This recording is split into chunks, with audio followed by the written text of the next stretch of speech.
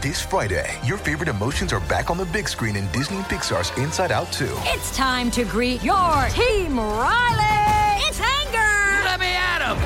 Fear. Safety checklist is complete. Disgust. Ew.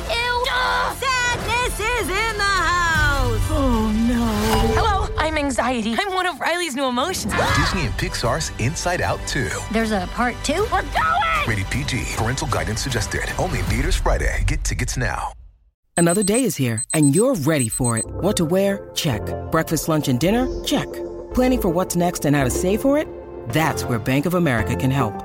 For your financial to-dos, Bank of America has experts ready to help get you closer to your goals. Get started at one of our local financial centers or 24/7 in our mobile banking app. Find a location near you at bankofamerica.com/talktous. What would you like the power to do? Mobile banking requires downloading the app and is only available for select devices. Message and data rates may apply. Bank of America N.A., member FDIC. If you've got a thirst for knowledge that never quits, Brightside Podcasts are just what you need. Whether you're into recent discoveries, space exploration, true stories, or useful tips for self-improvement, psychology, gadgets, or just your day-to-day routine, there's something for everyone. It's been estimated that there are about 35,000 Elvis Presley impersonators all over the world today. But despite his international fame, Elvis never ventured out of North America. He only sang outside of his home country 3 times, in Canada. It's rumored it was because of Elvis's manager, Colonel Tom Parker. The Colonel was not an American citizen and was living in the United States without proper documentation. He thought that if he left the country for Elvis's overseas shows, he wouldn't be allowed to re-enter the U.S. He ultimately convinced Elvis that it was more efficient for his career to have people from all over the world come to see him, rather than travel. It wasn't the only shady thing Colonel Parker did for Elvis's career. Years after the king of rock and roll had passed away, it was discovered that Parker was taking half of what Elvis made from his music and film projects. Colonel Parker was, however, a brilliant marketing mastermind, even figuring out a way to make money from people that didn't like Elvis and his music. Parker went on to design some I Hate Elvis pins that he could sell to people who didn't want to buy the pro-Elvis merchandise. The Wall Street Journal reported that by 1957, all Elvis merchandise, both pro and con, was estimated at over $22 million. Born on January 8, 1935, the future king of rock and roll had a twin brother that unfortunately didn't make it through the complications at birth. Elvis's mother, Gladys, never had another child and became very attached to her only son. When she also passed away, Elvis was inconsolable. "She was always my best girl," he mentioned to the press. Success didn't come easy for Elvis, as he was turned down when he was 19 years old after an audition. At the time, he was looking to join a gospel quartet called Songfellows, but they turned him down.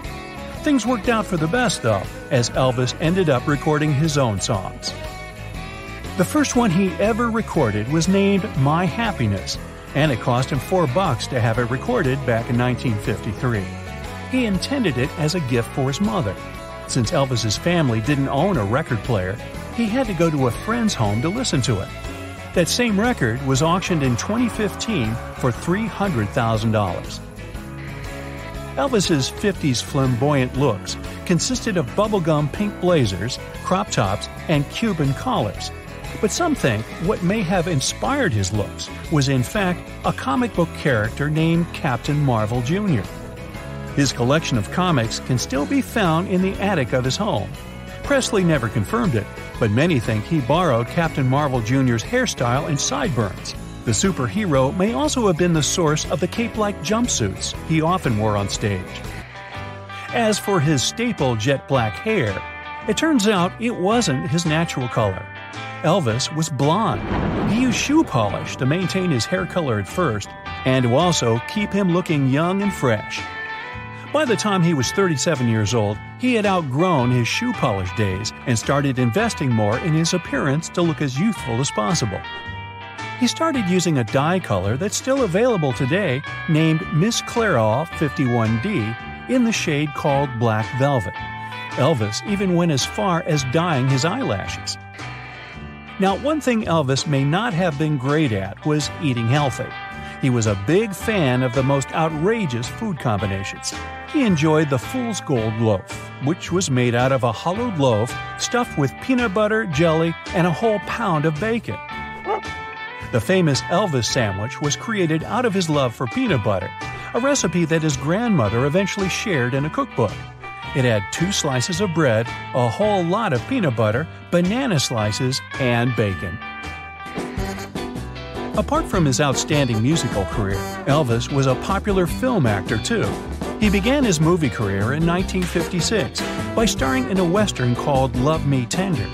Loving You was his second film. In total, Elvis ended up starring in over 31 films throughout his career. Presley's famous Memphis house called Graceland was one of the first important purchases he made after becoming famous. It cost him $100,000 in 1957, a year after he launched his career. He was just 22. He immediately asked his parents to move in with him. Graceland was declared a National Historic Landmark in 2006. It's also the second most visited house in the U.S. after the White House. As soon as he moved to Graceland, Elvis surrounded himself with animals.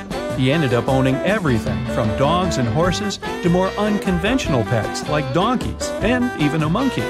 He even trained a mynah bird to repeat words and perform them while Elvis was hanging out with his friends. He was a big fan of cars, too. In 1955, he purchased a 55 Fleetwood Series 60 Cadillac, which he gifted to his mother. Problem was, she didn't have a driver's license, so he drove it around for her. This unique pink Cadillac can still be seen today at Graceland. By the end of his life, he had purchased over 100 Cadillacs, but most of them were bought as gifts for his family and friends. Despite his remarkable vocals, Elvis Presley never wrote any of his songs. Throughout his career, Elvis went on to be signed to 3 different record labels that were tasked with writing his songs. He was given co-writing credits for some of the songs that he has performed, though. When it came to singing, Elvis was a trailblazer, having broken many records, pun intended, throughout his life. He's known for the best-selling singles of both the 1950s, Hound Dog, Don't Be Cruel, and the 60s, It's Now or Never. His debut album was also the first rock and roll album to make it to the top of the Billboard charts in the U.S. It was also the first million-selling record in the genre, since it spent a staggering 10 weeks at number 1 back in 1956. He did release at one point an album without a single song on it. It was called Having Fun with Elvis on Stage, and it came out in 1974. Weirdly enough, it only had spoken content. The album featured little speeches Elvis had in between songs during his live shows. Obviously, the album wasn't a critic's favorite, some even calling it thoroughly unlistenable. Elvis was known for being extremely generous. One story goes that while doing a show in Miami Beach, he had a limo pick him up from a helipad. He had a nice conversation with the limo driver and asked him if he owned a car himself. The driver said he didn't own the limo, he was just working for a company. So Elvis decided to give the limo they were in to that driver. His famous dance moves weren't calculated, he just had a lot of nerves. People recall him being so nervous during his first performances that his legs were constantly shaking. Needless to say, the audience went wild for him dancing, especially the ladies, so he decided to incorporate the moves into his routine. Elvis liked watching television so much that he would stare at 3 different TV sets at the same time. He had different sets installed in his downstairs media room, each with its own news program playing at the same time. He kept all of the TVs on, unless his least favorite actor, Robert Goulet, made an appearance. Elvis disliked Goulet so much that instead of using a knob on the television to turn it off, he destroyed it altogether and replaced it with a new one. Hey, don't be cruel. Nobody really knows what Elvis's problem was with Goulet, as they were reported to be friends at one point.